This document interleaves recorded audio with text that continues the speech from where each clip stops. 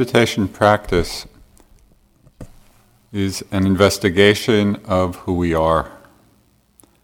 It's an investigation of our bodies through awareness of movement, through awareness of the sensations we feel in the body, through awareness of the breath, through an awareness of the subtle energies that we begin to feel.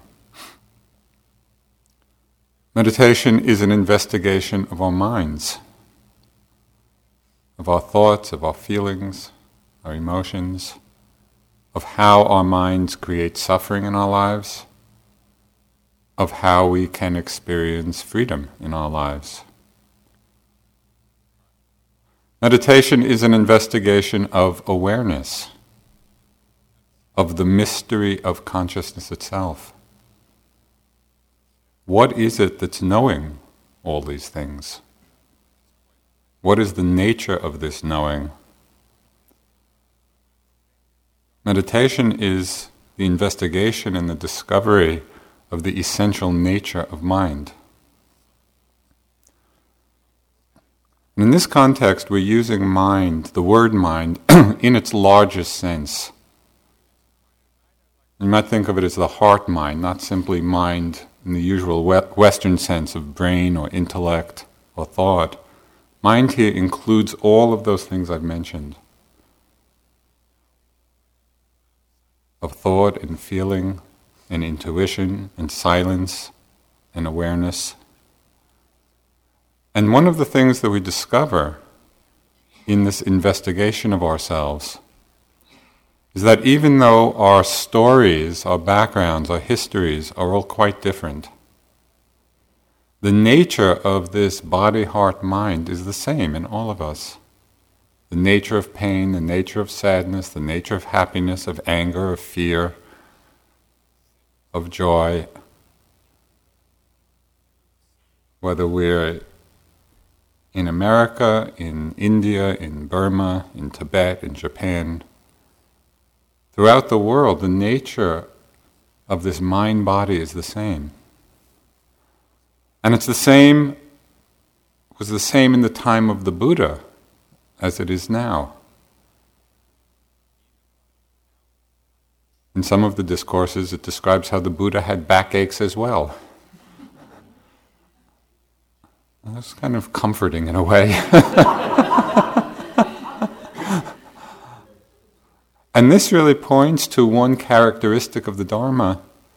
It's often described as timeless because of this nature of mind and body that is in common to all of us. And because it's a timeless understanding, this has a very striking implication. Because it's timeless, the more deeply we understand ourselves, the more fully we understand ourselves, the more deeply and fully we understand each other. Because we're making that connection on the Dharma level, on what's timeless and true for us all. There are two perspectives on practice, two perspectives on meditation practice that illuminate and complement each other. And I'd like to talk a little bit tonight about these two different perspectives. I call it the science and the art of meditation. Meditation, from one perspective, is a science of the mind. Now, the power of the Buddha's teachings was his very deep and detailed understanding of exactly how this mind and body work.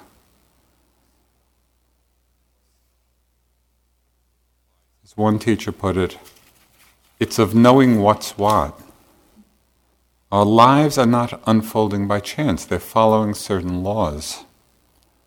There are laws of nature at work. One of the most important of these laws for understanding the possibility of happiness in our lives is the understanding of the law of cause and effect. We can see it very clearly in the physical world that we live in. Just one example of countless examples. If we pollute the environment, there are consequences. There are consequences to our health, to our well-being, to our happiness. If we don't pollute the environment, if we clean it up, it has quite different consequences. And even though we often are not paying attention to this, it's not difficult to understand when we open our eyes and see. Just like physical laws of nature of cause and effect, there's also a law of cause and effect of the mind. The Buddha understood what forces in the mind created suffering, and what causes in the mind create happiness. There's a Tibetan prayer which really emphasizes this a lot. It says, "May you be free of suffering and the causes of suffering. May you have happiness and the causes of happiness." And I like it because it just emphasizes these things don't just arise by themselves. They arise out of conditions, and so we need to understand the conditions. And the Buddha went one step further in explaining this law of cause and effect, in the Buddhist terminology, the law of karma. That is the understanding that actions bring results. Actions have consequences. He went one step further in clarifying this when he said that what most deeply determines the result of our actions is the motivation behind it. That motivation is the key. And he outlined the three basic wholesome and unwholesome roots. He said when we act motivated by greed, by hatred, by delusion, by ignorance, when that's the motivation that's underneath the action, the result of that is some kind of suffering. That's the karmic fruit. That's the effect. And when we act motivated by generosity, by love, by wisdom, it's like planting a seed of happiness in our lives. All of this is summed up in one brief phrase that in some way, I think, just encapsulates the heart of the Buddha's teachings, and it really can become a life koan. And that is, everything rests on the tip of motivation. We can really hold that understanding in our lives. Everything rests on the tip of motivation. There's no way to emphasize enough the importance of that understanding, because all of the consequences in our lives rest on that tip. They depend on the motivation.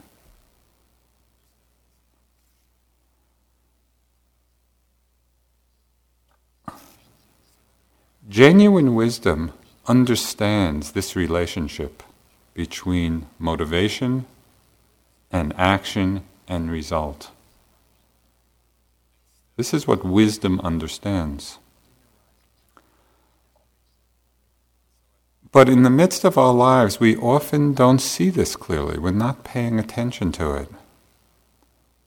We're not always seeing where our actions are leading and whether we want to go there or not. One reason that we sometimes don't see clearly is that we're guiding our lives by a very unreliable principle. That very often we guide our lives and guide our choices by whether it brings us pleasure or not in the moment. Like very often we go for the pleasant. Why? Because it's pleasant. And we like it.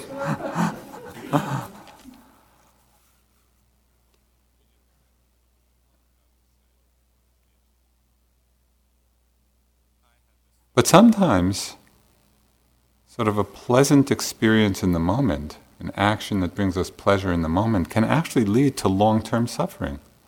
And we can see that a lot in just all different kinds of addictive behavior that bring pleasure in the moment, whether it's addiction to food or to drugs or to catalog shopping. Do you ever notice how difficult it is to put the catalogs down?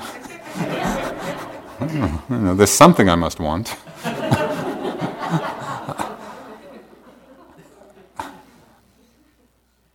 So we might get a pleasant hit in the moment, but it's not leading to happiness. And sometimes the reverse is true. Sometimes what's unpleasant in the moment can actually lead to very good results. And this was really brought to mind just in these last weeks.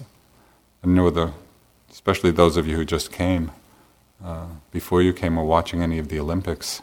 But it's always inspiring to me to see these people who have brought, a discipline to that kind of perfection. One of the highlights, of these games, just happened to see it on TV. It was this young Swiss guy who won 2 gold medals in ski jumping. He was just 20 years old. He had never won anything. He was a completely dark horse in the picture. Nobody expected him to do anything.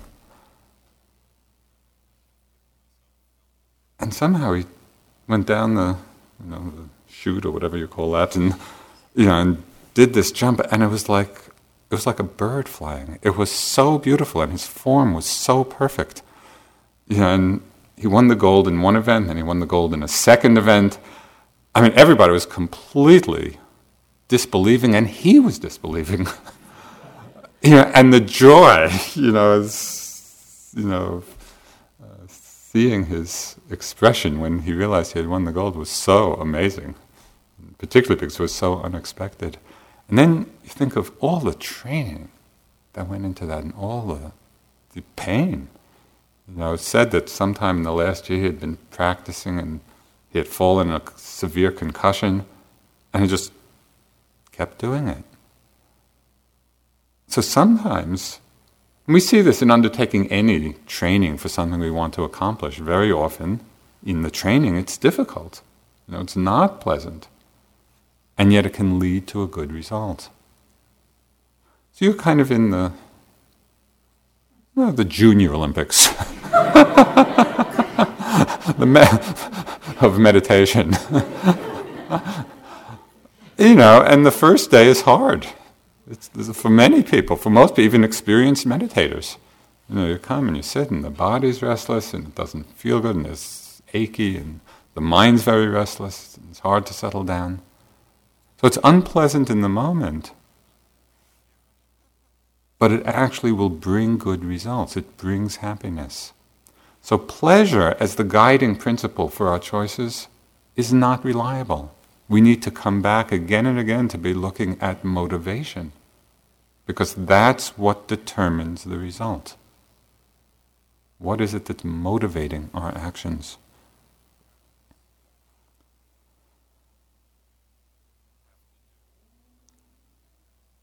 Another reason we may not often see clearly the connection of result to action is because sometimes our motives are mixed. Sometimes part of what we're feeling is really wholesome, part of what we're feeling is unwholesome, or there may be a series of conflicting motives. It takes a lot of honesty and a lot of attention and a lot of courage to be willing to look into our hearts and to see what is actually there. Not to be acting simply on some assumption that everything we do is good and noble and wonderful. A lot may be, but probably not everything. And I think we need to acknowledge that in addition to following our hearts, we need to train our hearts. And that takes this ability to see clearly, to really discern what are our motives, what is it that's going on. So meditation as a science of mind means we practice and refine certain skills of observation. If we want to see clearly, we need to be able to observe very carefully what it is that's happening. Actually, the word vipassana, literally, from Pali, it means seeing clearly. And so that's the kind of meditation you're practicing. It's the seeing clearly meditation. How to do it? We need to develop this science of mind. Meditation is science, so that we become quite precise and exact with what it is that's going on. And all the forms and all the techniques and all the methods are really just supports for developing this care of observation.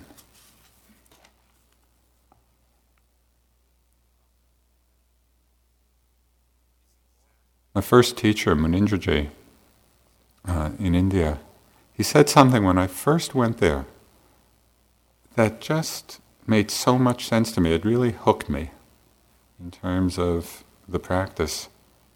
I'd gone to India to look for a teacher, and I'd gone to a lot of different places. Finally, I ended up in Bodh Gaya. He had just come back from his training in Burma. And we were talking, one of the first things he said to me was, if you want to understand your mind, sit down and observe it.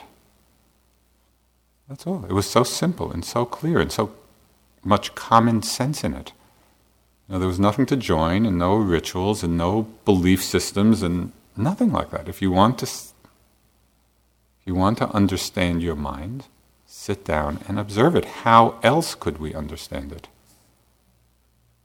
It's just so simple. So the question then is, how do we refine our awareness? What are the tools that we use that help us in this process? The Buddha laid out some very simple methods. The first, and one which you're experiencing now, it's the simplicity of the form of sitting and walking. You come to a retreat, and there's not much going on here. You go back after the retreat, and friends who are not familiar with this may say, well, what do you do for a week or 2 weeks or 3 weeks? I sat, I walked. I sat, I walked. The very simplicity of the form helps us to see what it is that's going on within us. It begins to illuminate the range of what we're feeling in the body and what we're feeling in the mind, precisely because we're not distracting ourselves so much. Mostly in our lives we just keep running. We're so busy from one thing to another. To be in the simplicity of this form is a very powerful tool. And within the simplicity of form, we create a primary object of attention. We focus on a primary object of attention. So it could be the movement of the feet or legs in walking, the sitting posture or the breath in sitting. And we simply practice coming back to that primary object again and again. It becomes the reference point from which we can then observe all our other experience. We use this primary object to develop some concentration, some stillness, some steadiness. We come back again and again. And this method, this very simple method of coming back, is really quite universal in spiritual traditions. It's not particularly Buddhist. This is the training of mind. A quotation that I use a lot because it just illustrates the universality of this training comes from the Christian tradition, the Catholic tradition. A spiritual guide named St. Francis de Sales, he just expressed this very same training so well. He said, if the heart wanders or is distracted, bring it back to the point quite gently. And even if you did nothing in the whole of your hour, but bring your heart back, even though it went away every time you brought it back, your hour would be very well employed. That's what we're doing. We have this primary object of attention, and we bring our heart back to it. And even if it goes away every time we bring it back, the hour is very well employed. This is the training. From this very simple practice, even after one day of meditation, for those of you who just came, one of the most important insights of insight meditation has been realized. You may not have realized that you've realized it, but you have, and I'm going to tell you what it is.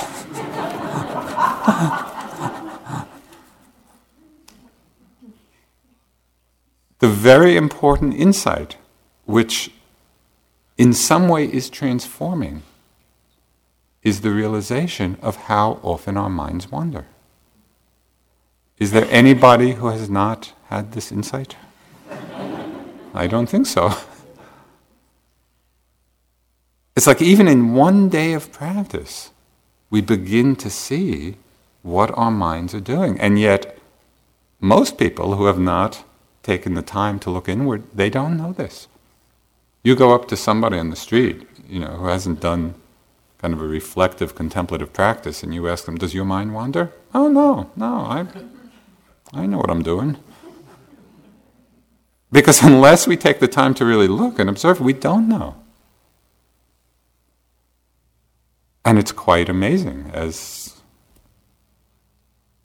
becomes startlingly clear how often our minds, we just hop on these trains of association. We have no idea where the train is going. We don't know we've hopped on. And we're just kind of lost in these mind whirls. And what's even more amazing than that is these whirls which we're lost in don't even have to be pleasant. Often we're just kind of reliving old memories and hurts and arguments. What is going on? Why are we doing that? This first insight into how often our minds wander, it leads us to the understanding of how important it is to stabilize our awareness. It's essential that we learn how to do it, because in our lives it's not simply a question of sometimes or even often daydreaming. It's much more crucial than that, because often it's not just daydreaming away, but very often we're acting on these thoughts and feelings. And so we get lost in these conditioned habits of mind, and very often are acting them out. And we can see this so clearly when we look at the world, and we look at so many places of tremendous suffering in the world, of war, of violence, of injustice, of so many situations of suffering. What is going on? When we look underneath to the causes, to the fundamental causes, it's people acting out stories and feelings of fear, of hatred, of greed. That's what's being acted out. We really can see what suffering an untrained mind can bring. And an important realization is that it's not only out there. It's not only others. We can see it, and we need to see it in ourselves as well. The Buddha, he just expressed so clearly this when he said, your worst enemy cannot harm you as much as your own unguarded thoughts. But once mastered, not even those closest to you, not even your mother or father, can help you as much as a mind that is well tamed.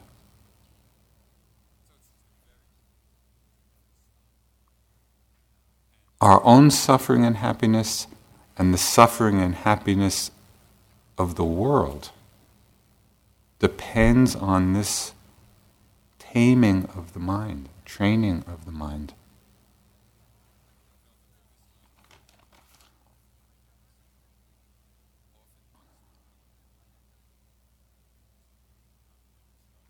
So we practice with this primary object, something very simple. Just returning again and again, coming back from this wandering mind, this discursive mind. Coming back again and again to the simplicity of the moment. But this takes a certain intentionality. It's not going to happen by itself, because the habit of mind is to wander, is to get lost. So this is a certain quality of right effort. We need to make the intention that this is what we're doing here. And we need that so we don't simply keep indulging the wandering mind, the dreaming mind. There's a certain fire of awakening that we need to cultivate. Sharon spoke last night of going to India and anxiously awaiting the first profound instructions, and then hearing the instructions about staying with the breath.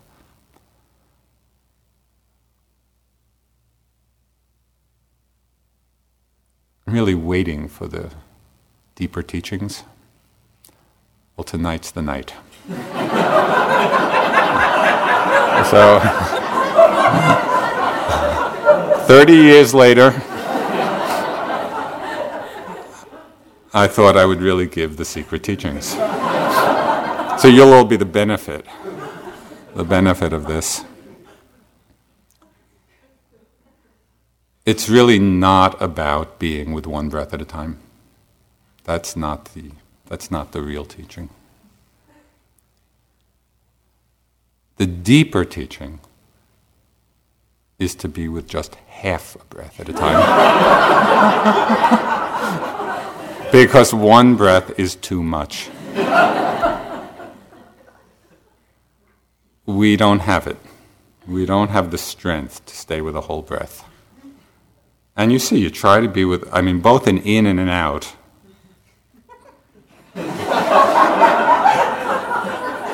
And we try to do it, but it's really too much, and so then the mind wanders, and then we get discouraged, and then we get restless. The real secret here is that half a breath is just right. And this is true. I think all of us can manage. Okay, so we really arouse the effort, the intention. Let me be aware of a half breath.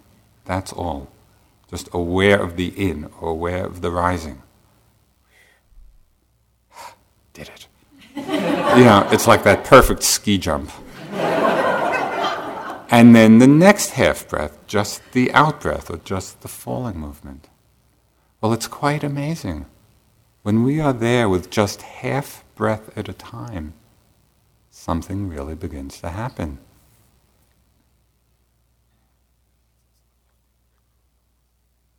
There's a slow stability of awareness that starts to happen. The duration of our concentration begins to build. Because we're proceeding with care, with patience.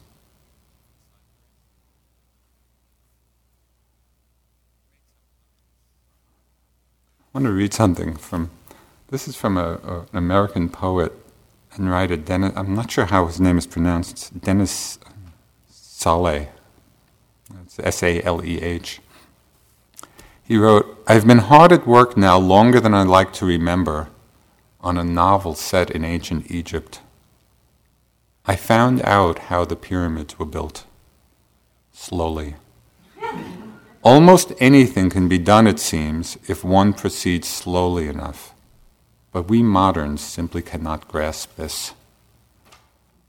And when I read that, it so resonated. Almost anything can be done, even Buddhahood can be done if we proceed slowly enough. Now, so often we're discouraged by the enormity of a task, or the length of a journey. We become impatient with the difficulties. that arise, or we lose faith in ourselves, in our own capacity. But patience, this half breath at a time, it shows us just what is right in front of us. It's just this moment, just this half breath. It's not an hour's worth of breaths that we need to be with. It's just that much. And by building the pyramids, half breath at a time, they get accomplished. The training of our mind gets accomplished, half breath at a time. And what's so amazing about this is we can all do it. Now, so as we practice this secret teaching, the mind does quiet, it begins to settle, and slowly there's a feeling of a kind of inner spaciousness, an inner stillness, sense of relief, an inner relaxation. It's like we come to this place within us that has this big sign, "Welcome to Wyoming."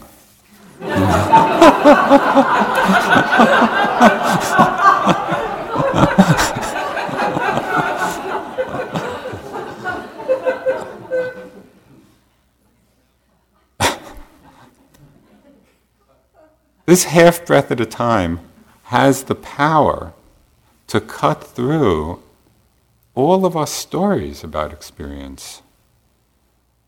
We really begin to see the difference between being lost in our thoughts, just caught up in some mind world, and recognizing all of that as being just a thought.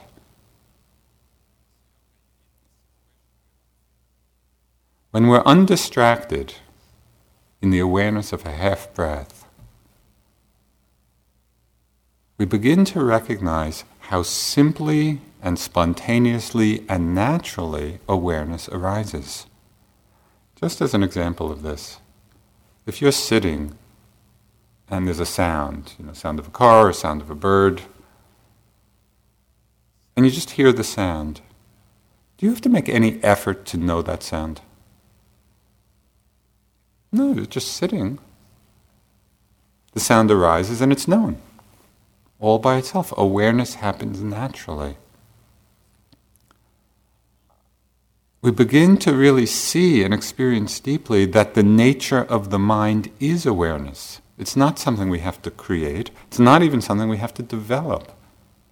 The nature of the mind is awareness, and we simply have to come back to it again and again. Now, just like the nature of a mirror is to reflect what comes in front of it, and it does it without distinction, just whatever comes in front of it. Its nature is to reflect. In the same way, the nature of the mind is to know. The nature of the mind is to be aware.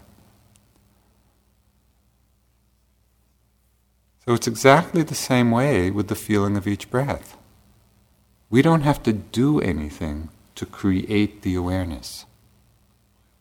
When we're settled back, undistracted, when we're not lost in our thoughts or daydreams, we just settle back, the sensations of the breath are happening completely naturally as a function of inhalation and exhalation.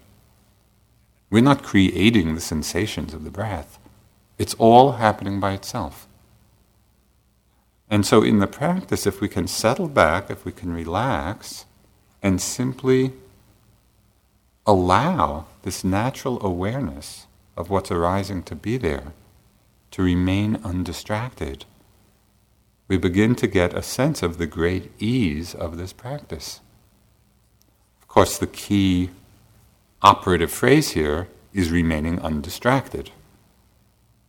But I think it's an important point. There's a difference when we're thinking we have to struggle to be mindful, or we see, yes, we get lost in our thoughts, and the effort is simply to come back to the state of awareness, which is the nature of mind. So it's always a settling back to what's happening spontaneously. So the simplicity of the form of sitting and walking, primary object, is the first tool of practice, the science of mind. Second very helpful tool is slowing down. Our lives and our culture is so speedy, and we're going at such a fast pace in our lives. The gift of a retreat is it gives us the time and the space to disengage from that speed a little bit, where we really can settle back into the moment, settle back into our bodies. Not rushing, not anticipating, not leaning forward into the next experience. Now really pay attention during the day. As you go through the day, pay attention to the feeling of rushing. And rushing doesn't have anything to do with speed. You can rush moving very slowly.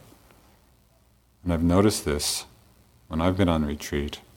And I'm doing the walking meditation very slowly. Lift and move in place. And then the lunch bell rings. And I'm still lift, move, place. But I can just feel from the inside that energy. Leaning forward to the lunch line. Rushing is that anticipation, it's being ahead of ourselves. It's a very noticeable feeling. And so it can become a mindfulness bell of wakefulness. Every time you feel that you're toppling forward, pay attention to that. Take a moment, drop back, settle back into your body, and then proceed. As one help in really staying back in the moment rather than leaning forward,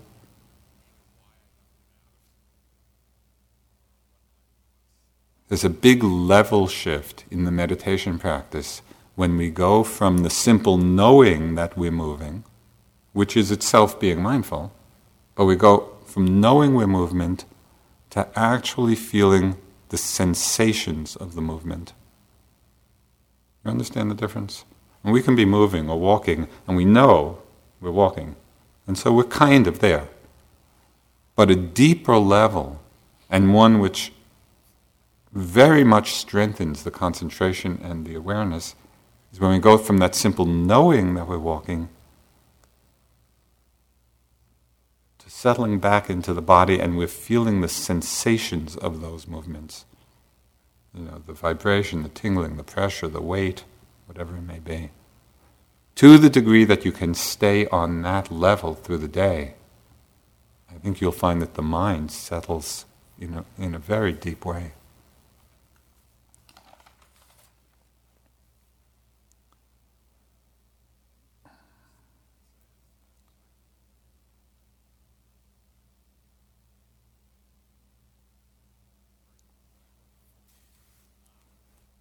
There's a Tibetan proverb which I think is really helpful to keep in mind.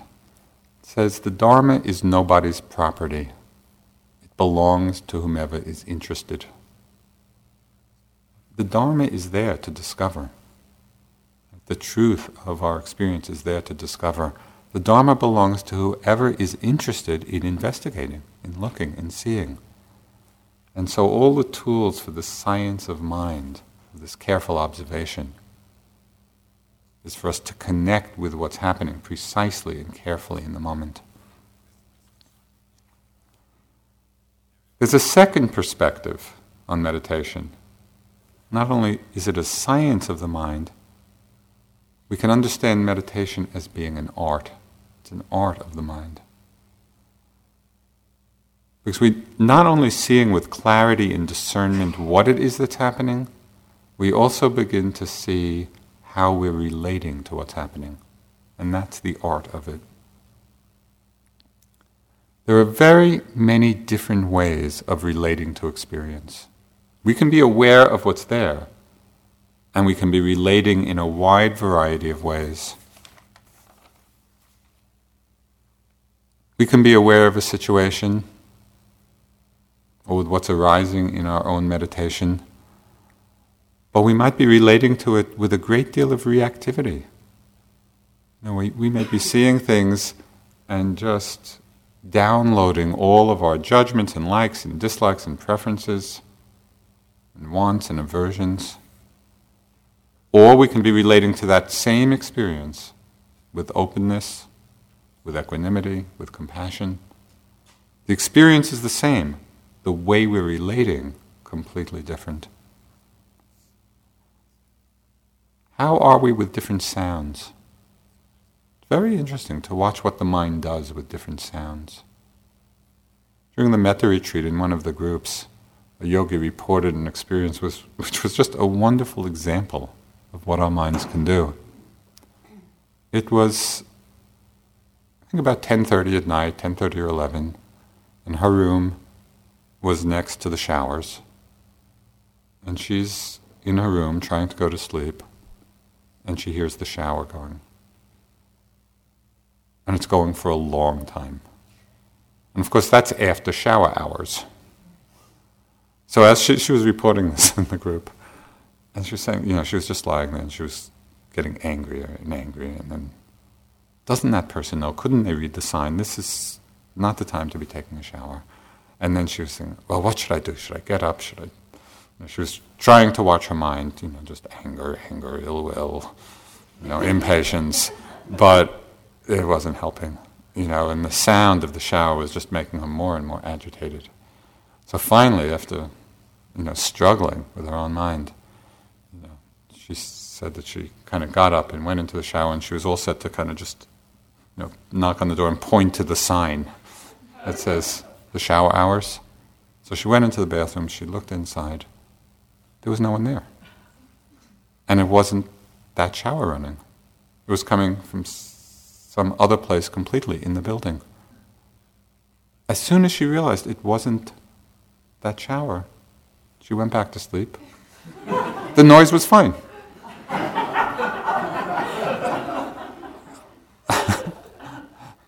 Same noise. But our concepts, our minds make stories.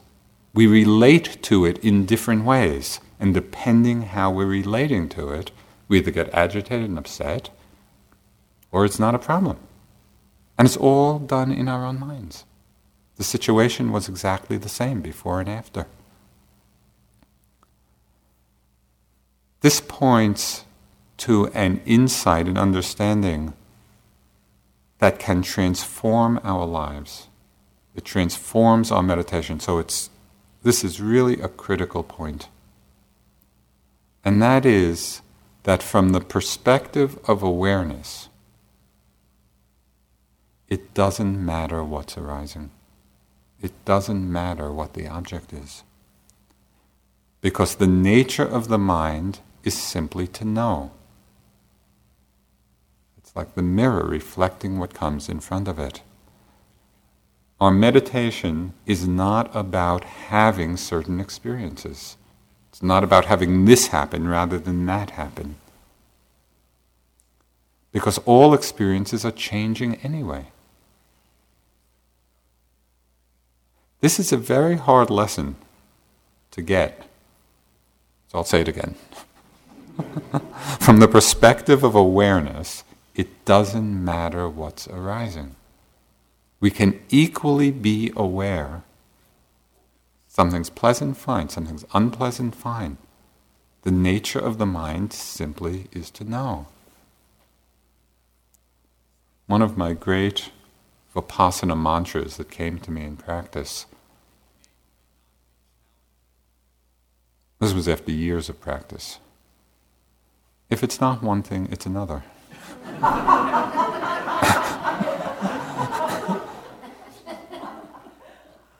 And so, kind of all that effort and struggle, I want this experience, it all keeps changing. That's not what our practice is about. It's not trying to have a particular experience. It's about settling back into the awareness of whatever it is that's happening.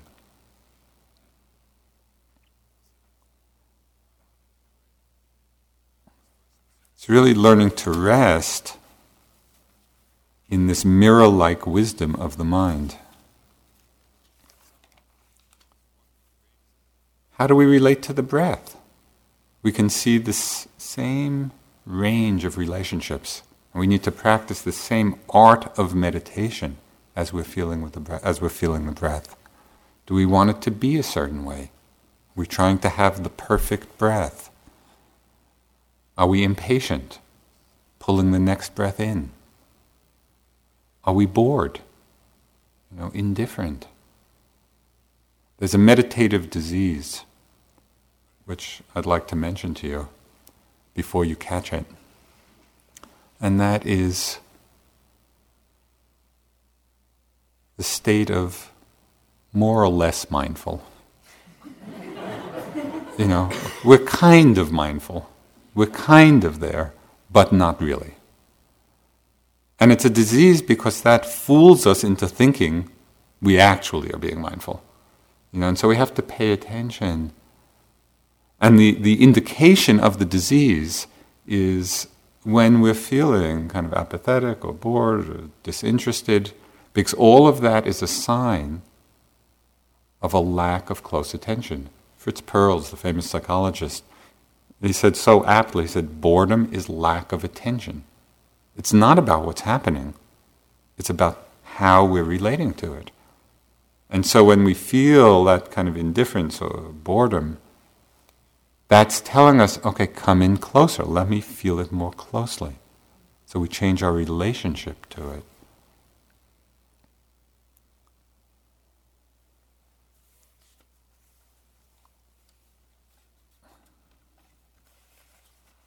Meditation is the art of skillful relationship.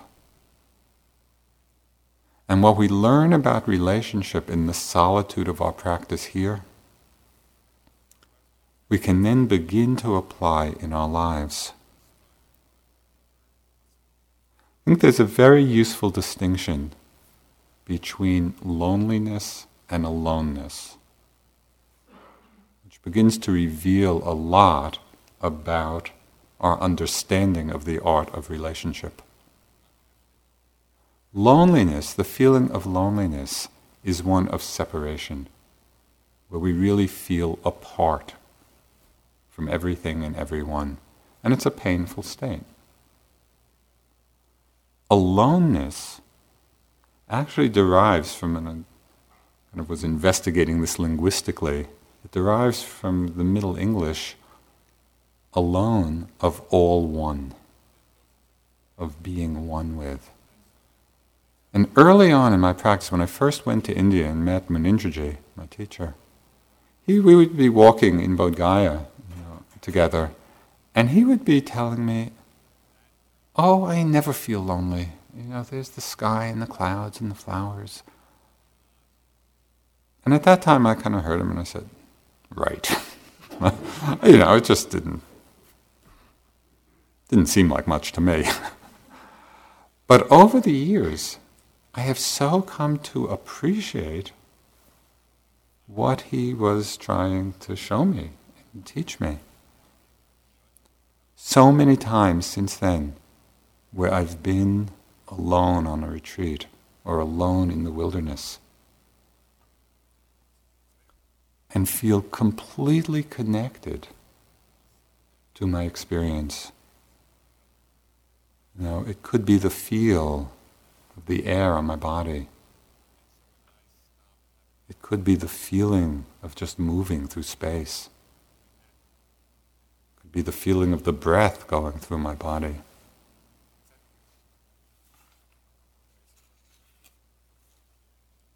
When we're in that place of aloneness, all oneness, and we really are truly connecting with our experience, with the simplicity of our experience. For me, this is the real meaning of intimacy. This is where it starts. It starts in the art of meditative awareness, when we're not toppling forward into the next activity, or the next meal, or even the next breath. When we're not toppling forward, when we're really back in ourselves. in the most gentle and open and receptive way, these times can be amazingly joyous. And they're as far from loneliness as one can imagine. And I really understood what Munindraji was saying then. When we're in this place of connectedness with the simplicity of our experience moment to moment, the simplest things, the breath, a movement, a sound,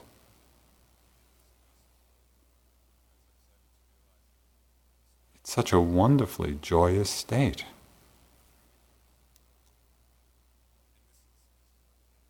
It's really in freedom from wanting that the intimate connection happens. And this is true in our relationships in the world, as well as in the experiences on a meditation retreat. And it would be interesting to look in our lives. Because so often we're under the illusion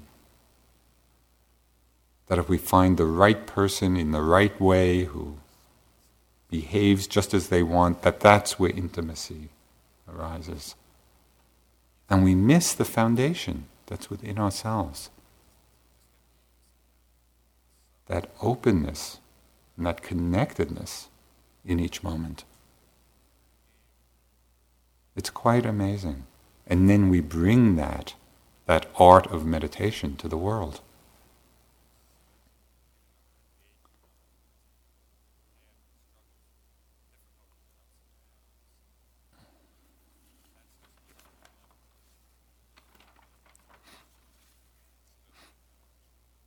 So we bring together these two perspectives. We bring together the science of the practice, this careful, systematic, precise observation of what's happening, so we really know what's what. And we develop the art of this open, honest, accepting, gentle relationship to what's happening. And there's one Tibetan practice which is called cutting through. And through developing both the science and the art of meditation, we do cut through to the essential nature of our minds. We cut through to the essential nature of awareness itself. And in the most fundamental way, we begin to touch the truth of our lives. So this is our practice. This is what we're doing here. This is the training. Let's sit for a couple of minutes.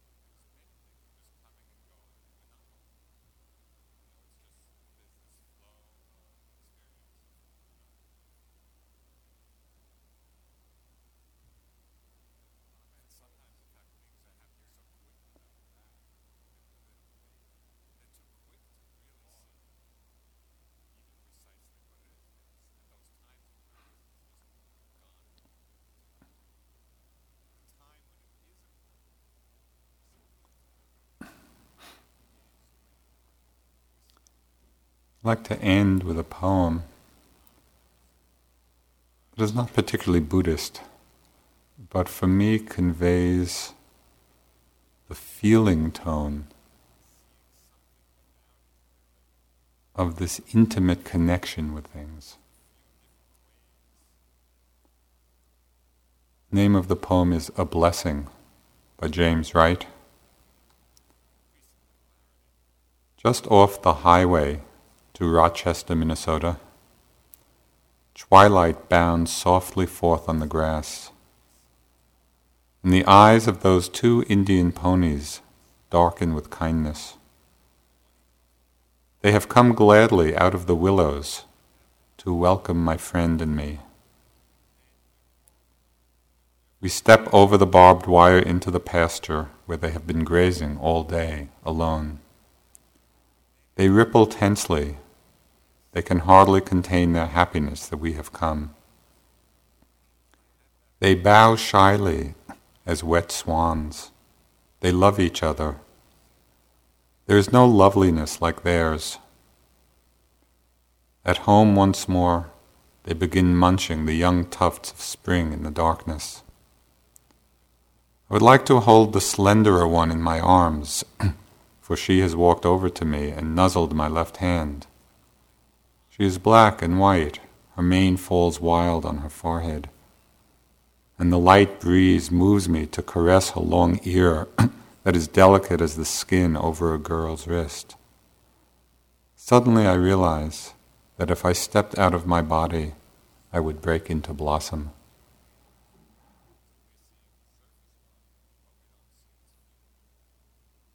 It's the joy of connectedness. Thank you.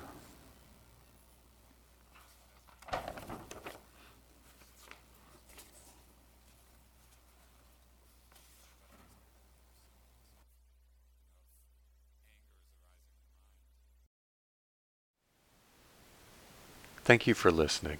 To learn how you can support the teachers and Dharma Seed, please visit dharmaseed.org/donate.